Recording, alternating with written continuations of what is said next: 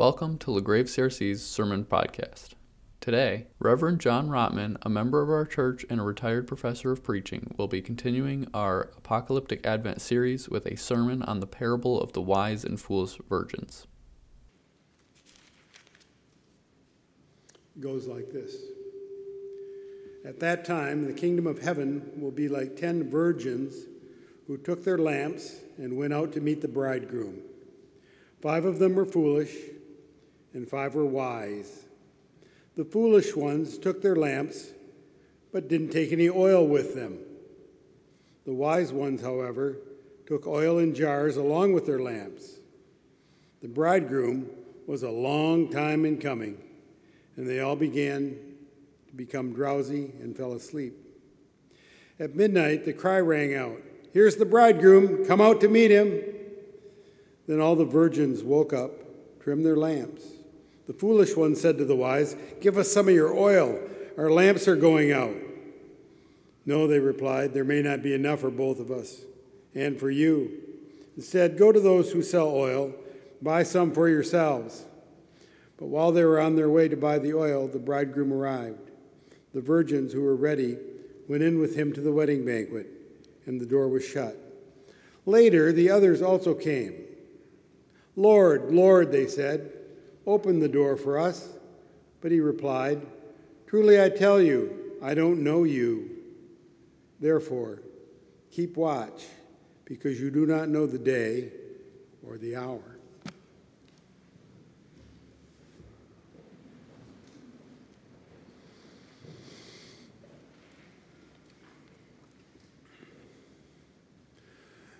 The worst wedding I ever attended involved one of my cousin's kids.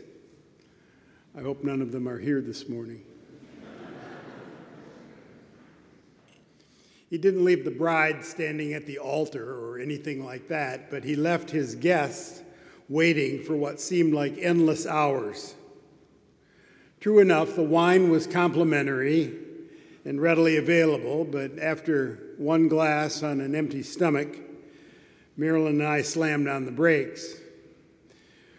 One foolish virgin at our table apparently only tapped the brakes and was soon rather tipsy.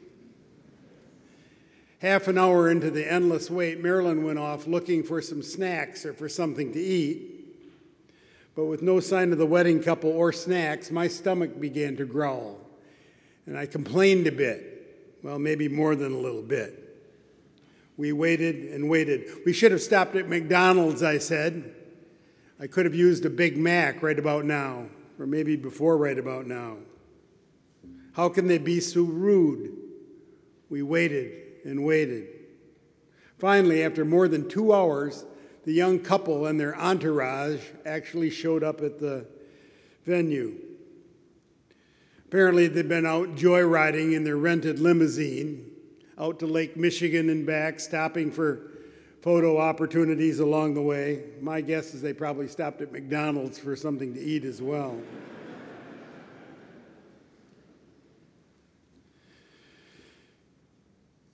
So after more than 2 hours of waiting, Marilyn and I choked down our rubber chicken and passed up the time to dance with each other. We had, quite frankly, run out of oil. Now, in today's Bible reading, Jesus tells a story in which some potential wedding guests actually do run out of oil as they wait for the bridegroom to show up. The waiting ones are, 10 virgins. 5 of them are wise and 5 of them are foolish. The waiting in the story begins even before the wedding and well before the reception. Jesus doesn't say in his story what delayed the bridegroom. But in his story, the 10 virgins, we'd probably call them bridesmaids today, stand ready to meet the wedding couple and do their job of assisting the bride. No one quite knows what the standard wedding features were back then. All the commentaries say, we don't know. Did they have a unity candle? Probably not. Did someone walk someone down the aisle? We don't know about that either. They probably did, however, haggle about the bride price or the dowry before the wedding. The respective fathers got into that act. Alcohol may have been involved, who knows. Anyway, the negotiations apparently extended well into the evening, close to midnight. And all the while, the bridesmaids waited with lit torches, ready to lead the way into the banquet hall. But no bridegroom showed up. As the evening wears on, eyelids droop, the oil-soaked lamps begin to flicker, and as the torches burn down, all 10 of them, mind you, fall asleep. But then late into the evening, someone wakes them all with a shout. He's here, get ready, get ready. 5 of them, of course, take out their spare oil, dip their torches in it, light them up, and are ready to go. 5 of the others stare frantically at their oilless torches, turn to the other 5 and say, "Could you give us some of the oil? We need oil." And in an exchange that would have irritated Barney, the patron saint of sharing, they said, "We just don't have enough to share with you. We won't have enough for ourselves." So the foolish take off to buy midnight oil while the wedding party finally arrives, and the wise lead the wedding party into the reception hall. Let the party begin. Finally, yay.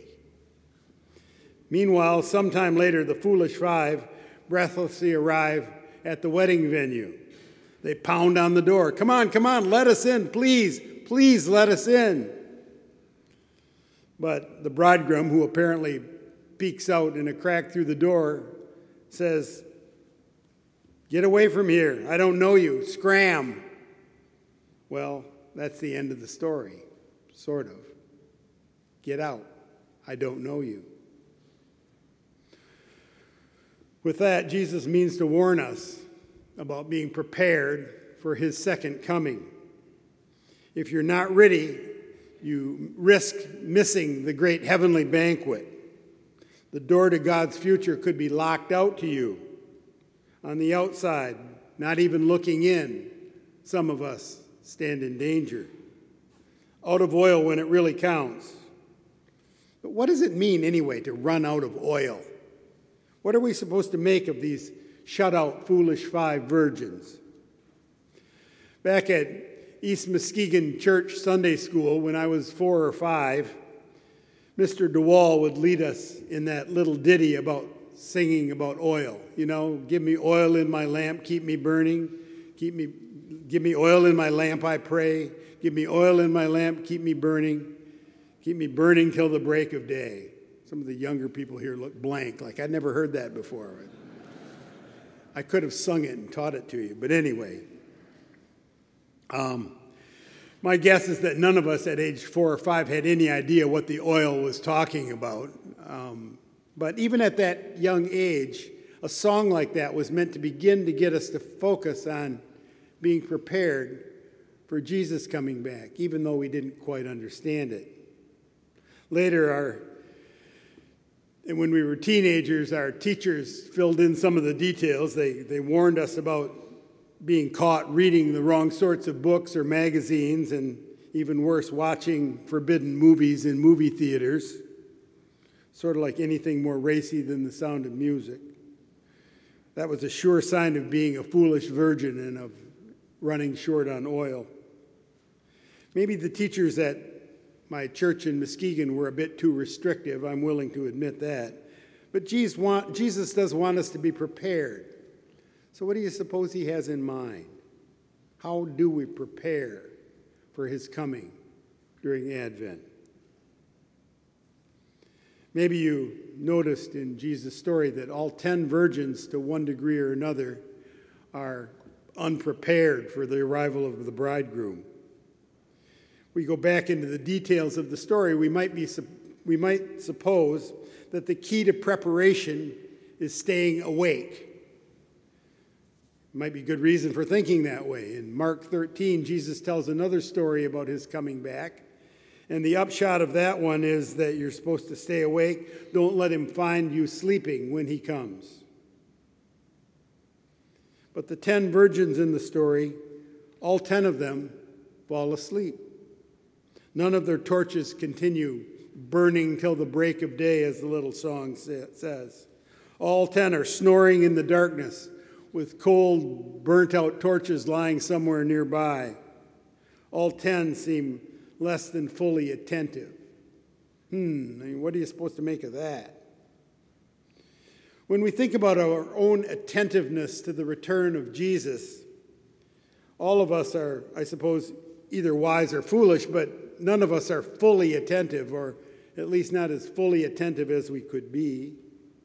Our concerns on any given day about the money or about the markets or about our 401ks threaten to lull us into kind of a drowsy sleep to Jesus' possible coming that day. If Jesus were slated to return sometime firmly in the next 2 weeks, why, no doubt we would adjust the way that we think about and spend our money. If we knew Jesus were coming back tomorrow, we might think differently about and live out our sexuality in different ways. But the return of Jesus is somewhere in the often hazy, darkening future. Lack of preparation for all of us threatens to steal over us. We grow drowsy to waiting for his promised second coming. Quite honestly, you can't spend every moment thinking about Jesus' second coming, can you? You have to wonder if any of us here stand in danger of knocking at the door and having the voice behind it say, "Scram, get out of here. I never knew you." Will our attentiveness to worldly concerns somehow keep us out of the heavenly banquet? That's the troubling question this text raises. Will the oil in our lamp allow us to enter the bridegroom's heavenly feast? Our temptation, of course, is to read this story and suppose it's all about the oil, even though Sunday school songs kind of clue you in that direction. The wise virgins were clever enough to bring enough oil with them, and the foolish ones didn't have the forethought to do that. But if we focus too much on the preparation of the wise, we miss something, I think, that's quite crucial. I'm reminded of a visit that I made to Angola prison a number of years ago, down in Louisiana, 6,000 member or inmate prison down there. It's huge. It has 5 sub-prisons situated on a property the size of Manhattan Island. It's just gigantic. Lots of things to visit and enjoy.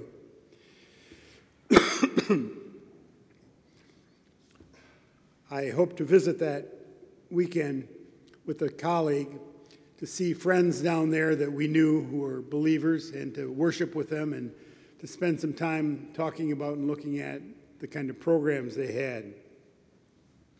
It was Father's Day weekend, though, so the guards were short, and we wondered whether we'd even be able to get in. When we arrived at the main gate, the guard came up to our door of our car. Now, you have to realize not everybody can just drive up to the main gate of Angola prison and kind of drive right in and do what they want to do. It's just not that kind of facility.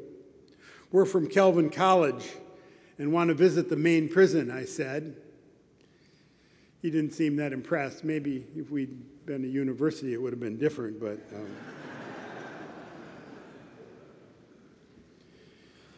Let me look, he finally said. He went back in the guard shack and came out with a piece of paper. Here you go, he said. It says you can go anywhere you want to go. Take your cell phones. Meet Paul Will at the main prison. He'll escort you. Your gate pass is here. He waved us through. And we skipped into that maximum security prison with no limitations on our activity there. Went to the main prison, met Paul, my friend, who was serving a life sentence there. He guided us wherever we wanted to go. When we'd come to a locked gate, he'd say, "These are friends of the warden." And the gate would open and we'd go through, and that would be that. We met with friends, ate, drank together. None of the bars or doors stood in our way. All this happened, of course, not because we were especially clever or argued or convinced anybody. It was because of who we knew, or more correctly, because of someone who knew us. You see, on one of my previous visits, I'd gotten to know the head warden down there, Warden Burl Kane, and when I asked about getting into the prison on the phone before going down, he offered us complete access. The day was not a kind of what you know, but who knows you. The same is true of our getting ready for Jesus' return. Getting into the heavenly banquet doesn't depend primarily upon our attentive waiting, although that's important. The bridegroom doesn't lock the door against the 5 foolish virgins because they run out of oil. He excludes them because they're kind of divine wedding crashers. To tell you the truth, he shouts through the door, I don't know you. Knowing the bridegroom turns out to be the all-important thing here. Getting to know Jesus and living out a relationship with him, that's the important thing. Preparing for the great heavenly banquet at the second coming of Jesus is all about that. We will hear him say, oh, I know you. Come, you blessed of my Father. Welcome home. Meanwhile, that old children's song, Give Me Oil in My Lamp, Keep Me Burning, got one thing right. It recognizes that the oil that we do have while we wait comes from God. It's his gift to us. God gives us the light we need while we wait in the Advent darkness. The Holy Spirit works in our lives to fix our attention upon Jesus day by day. The Holy Spirit works to deepen our relationship with the Lord while we wait. While we move through the darkness toward the light to the great heavenly banquet, the Holy Spirit holds us close to Jesus. So are you ready for the second coming? When we belong to Jesus, it's really the only thing that counts. In the name of the Father, the Son, and the Holy Spirit. Let's pray.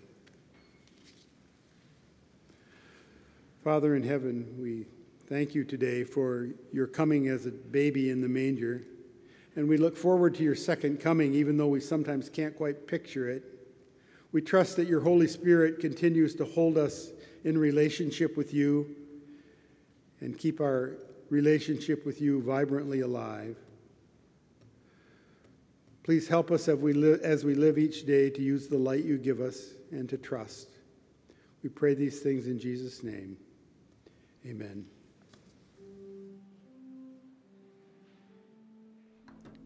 Thank you for listening to LaGrave CRC's Sermon Podcast.